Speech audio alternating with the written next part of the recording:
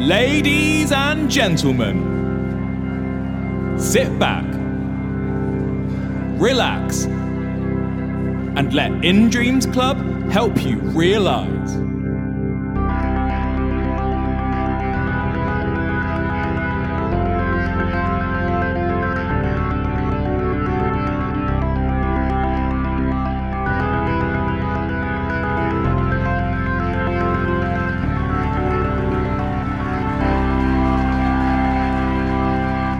Hello and welcome to Realise, In Dreams Club's film and TV podcast. We are back. We're back, baby. Absolutely. Here to talk to you over the next few episodes actually about the London Film Festival, which took place from October the...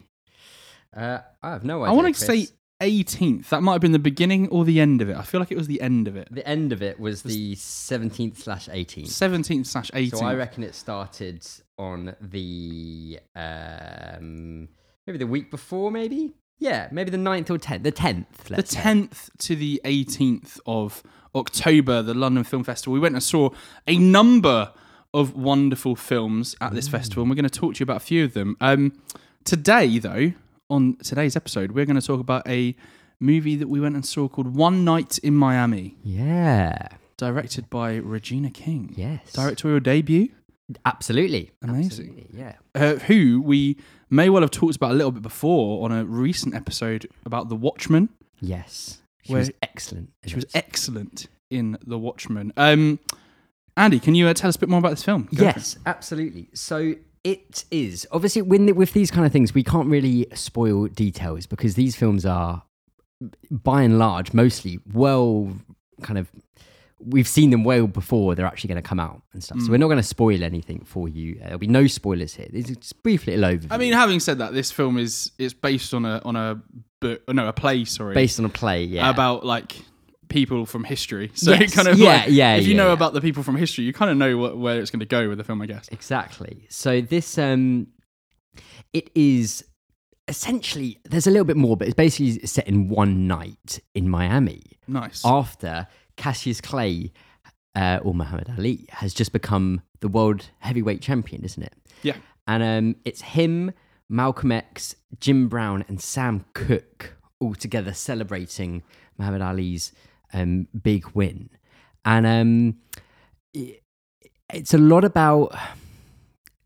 Well, really, it's about... I think I would say Malcolm X is kind of the main character in it. Oh yeah, absolutely, for sure. And it's him kind of taking Cassius Clay and converting him kind of as well. Yeah, so I guess he's obviously just become the heavyweight champion, and then this is they're preparing to announce that Cassius Clay is converted to Islam and is gonna be known from then henceforth as Muhammad Ali and also join the Nation of Islam. Yes, that was it. Which was the group that Malcolm X at the time was a member of. He was kind of a spokesman. He was kind of an awkward member of it. Yeah, I think, doing a bit of reading after them. But that's kind of the setup for it, and it's kind of like supposed to be a sort of celebration, isn't it? They get together to celebrate his victory, and they're all quite disappointed when it's just a celebration in a hotel room with just the four of them and nothing else. Especially when the other two, Sam Cooke, obviously a very famous sort of soul singer, and Jim Brown, who's an player. NFL player who just got into Hollywood. Yes, a little bit. Yeah, he was just starting to do some films and things. Yeah, which I looked up afterwards. It's like a whole sort of thing that's called like blaxploitation. Yes, we watched, as part of my little film club I did with some friends, we watched a film about a director, and it was Eddie Murphy playing the director who did a load of films, and he might have been in one of them, I'm not sure. Yeah, maybe. And the interesting, I found it, I thought it was a fantastic film. It was a great 4-piece just show of amazing acting. All of them were excellent. The guy who plays Malcolm X is Kingsley Ben-Adir, and he was actually there to introduce the film. And he kind of sat down a couple of rows ahead, and we were wondering, like, in front of, there's a lot of people dressed up in that one row, and it turns out it's all his family and friends, so it makes perfect sense. But he was he knocked my socks off. I thought he was Yeah. incredible as Malcolm X. Especially seeing, I mean, I've got to be honest, I've not actually seen the Denzel Washington Yeah, Malcolm Spike X film. Lee directed Is that? it. Yeah, I've not actually seen that. I studied Malcolm X a little bit at school, and I think we got the sort of English like government version of Malcolm X taught when I did sort of like Sure. 1960s American history in A level, Yeah. and we very much get the sort of we the reason we look at Malcolm X is as a juxtaposition to Martin Luther King, whereas you've got on one hand like Martin Luther King was sort of the Christian non-violent protest kind of thing, and Malcolm X is always seen as the violent Muslim preaching all this stuff. And it was really interesting having, like I said, having not seen the Denzel Washington one. I'm sure that goes into it a bit more, but to see this side of Malcolm X, and reading some interviews with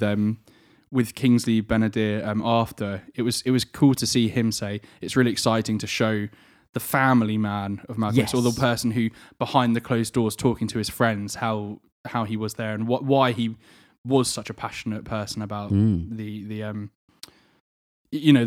struggle of black Americans at the time. And that's something which I loved about it as well, is that you had this setup of these kind of four big characters in history, and the film was kind of the four of them together discussing everything, like everything in life. But a huge part of it was the role of a successful / powerful black person in America, and whether people were or weren't doing what they should be with that power or success. Yeah. So Malcolm X like riles on Sam Cooke about him making music for white people, and then he puts on a Bob Dylan song, and he's like, this guy's making a better song for black people than you are. And then at the end, he does that song. The ending of that film is incredible. Yeah. And also I just want to point out the Sam Cooke is played by Leslie Odom Jr., who's also in the Hamilton film, playing I can't remember the name, but the kind of quote unquote bad guy in Hamilton, and his voice is just his voice is great. He sings my favorite song in Hamilton. And he's great in this as well. But one thing that I really love from this film was, and I tell you what, if we're talking about all the films we saw in the film festival, I think the one scene that stuck with me was a scene right at the beginning. And out of the four characters, obviously, it's very much about Malcolm X, and then it's very much about Cassius Clay, Muhammad Ali, and then it actually changes and it becomes very much about Sam Cooke, I think, towards the end. And Jim Brown, the NFL player, is he's almost playing alongside Muhammad Ali. He's kind of playing almost the very straight man comic sort of character, looking at everything through a sort of like step back, taking a step back, kind of realistic viewpoint. But I tell you what, his introduction scene at the beginning of the film knocked me for six. Remind me of it, sorry. He is obviously an NFL player, and he's just, I think he's just finished a season, or they're just about to finish a season, and he's put up record numbers for whatever's. I'm not a massive NFL fan, so I don't know. Yeah. And he goes and he's talking to, I think, maybe a franchise owner, someone who owns one of the teams, and he just has this conversation with them out on the porch, and the guy is, bigging him up. He's a white guy, the franchise owner, and he's bigging him up, saying, "Oh, the numbers he's put up incredible. No one's going to ever match the statistics." In this local town that they live, we all love. If there's anyone say anything, don't worry. Like, I've got your back. I'm always here for you. I think the maid or his wife or someone comes out and says, "Oh, could you please come and move that furniture you said you were going to do?" And he gets up. He's sort of like an old guy in his 60s and like hobbles into the house. And Jim Brown sort of goes, so he gets up and goes to the door. He's like, "Hey, I can come and help you move the furniture if you want," because obviously he's a big fit athlete. And the guy just turns around and says, "Oh, we don't let black people into the house," in a laughing fashion, and he doesn't use the word black people; he uses the N word, and that because they've had such a jovial conversation, everything seems great, and just that boom. It switches so quickly. I was sat there just like, oh my gosh. Yeah, there's a great moment as well. Just as he said that, it's close in his face, and then the second the guy's gone to the side, it pulls back, and he's just in the door frame of the house. And he looks so small, and the camera sort of pulls back, doesn't it? Away from him much. He's this huge guy, and he looks so small in this door frame. I totally agree. Yeah, there's a lot of great scenes, a lot of great interactions of the characters with each other. Interestingly, I think it's Kemp Powers, who wrote the screenplay, obviously based on the play, which I think he might have done it. Yeah, I think it's his own stage play. Yeah. He then also wrote, he was a part of the writing co-director of Soul, which is another film we'll briefly mention in another episode. And yeah, there's a real confidence in the film. I think Regina King's done an amazing job as her first film directing. It felt really authentic and well crafted as a whole. And it's sort of because of the fact that it is One Night in Miami. There's a couple of parts that take place in different like go out to a convenience store at one point, and then also the Nation of Islam's kind of headquarters once or twice. But it is pretty much set in this little motel. Yeah. With Malcolm X and the sort of Nation of Islam security, which are quite funny. Yeah, there's quite a funny juxtaposition between the two guys that are the security in quotes. But I just think it's one of those it's come out and it just seems such a like poignant time for a film like this to come out with everything that's going on in the world and like the Black Lives Matter movement, and it seems like such a important reminder of that, because I feel like the Black Lives Matter stuff has just started to everyone's starting to sort of forget about it, and it was like, oh, lockdown's over now, let's move on to something else. And I think this is one that's come out, and it's a shame almost in a way that it's not fully out yet, because you want people to see it straight away. Yeah, absolutely.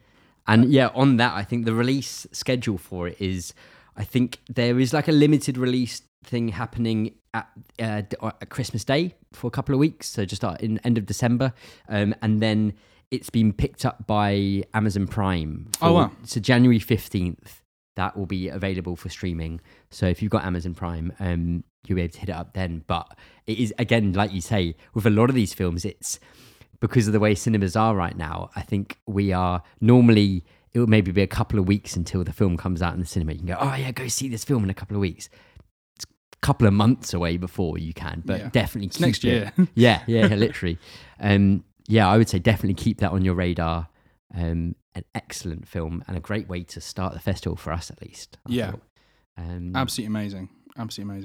Yeah, I think that's. I don't know if there's much more I want to say, kind of because of getting into. Yeah, I don't want to like go into it too much, but it's. Yeah. I think generally just the kind of elevator pitch of it. Yeah. Just saying, what it is, who it involves, and what the kind of message behind it is. But yeah, definitely keep an eye out for that. Watch it as soon as you can on Amazon Prime. Definitely. Borrow someone's login. Yes. Don't give Amazon your money. So thank you very much for listening. We've got another few films we're going to be talking about. Next up, I believe we'll be talking about. Oh, actually, I don't know. Might be Soul, actually. Soul, yeah. So the latest Pixar release, which I think is due to be released on Disney Plus pretty soon. I think it's Christmas. Oh, Christmas. Day, excellent. So thank you very much for listening, and we will be back with you next time on Realise.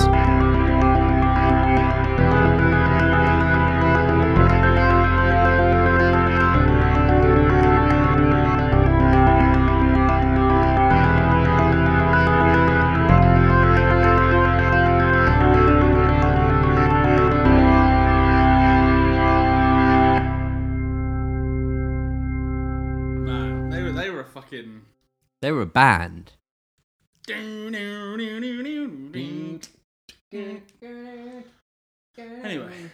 right, what are we talking about? We're not recording. Oh, gotcha. We've been recording the whole time. Maybe. We're going to get a copyright strike. Yeah, absolutely. I can't wait. Yeah.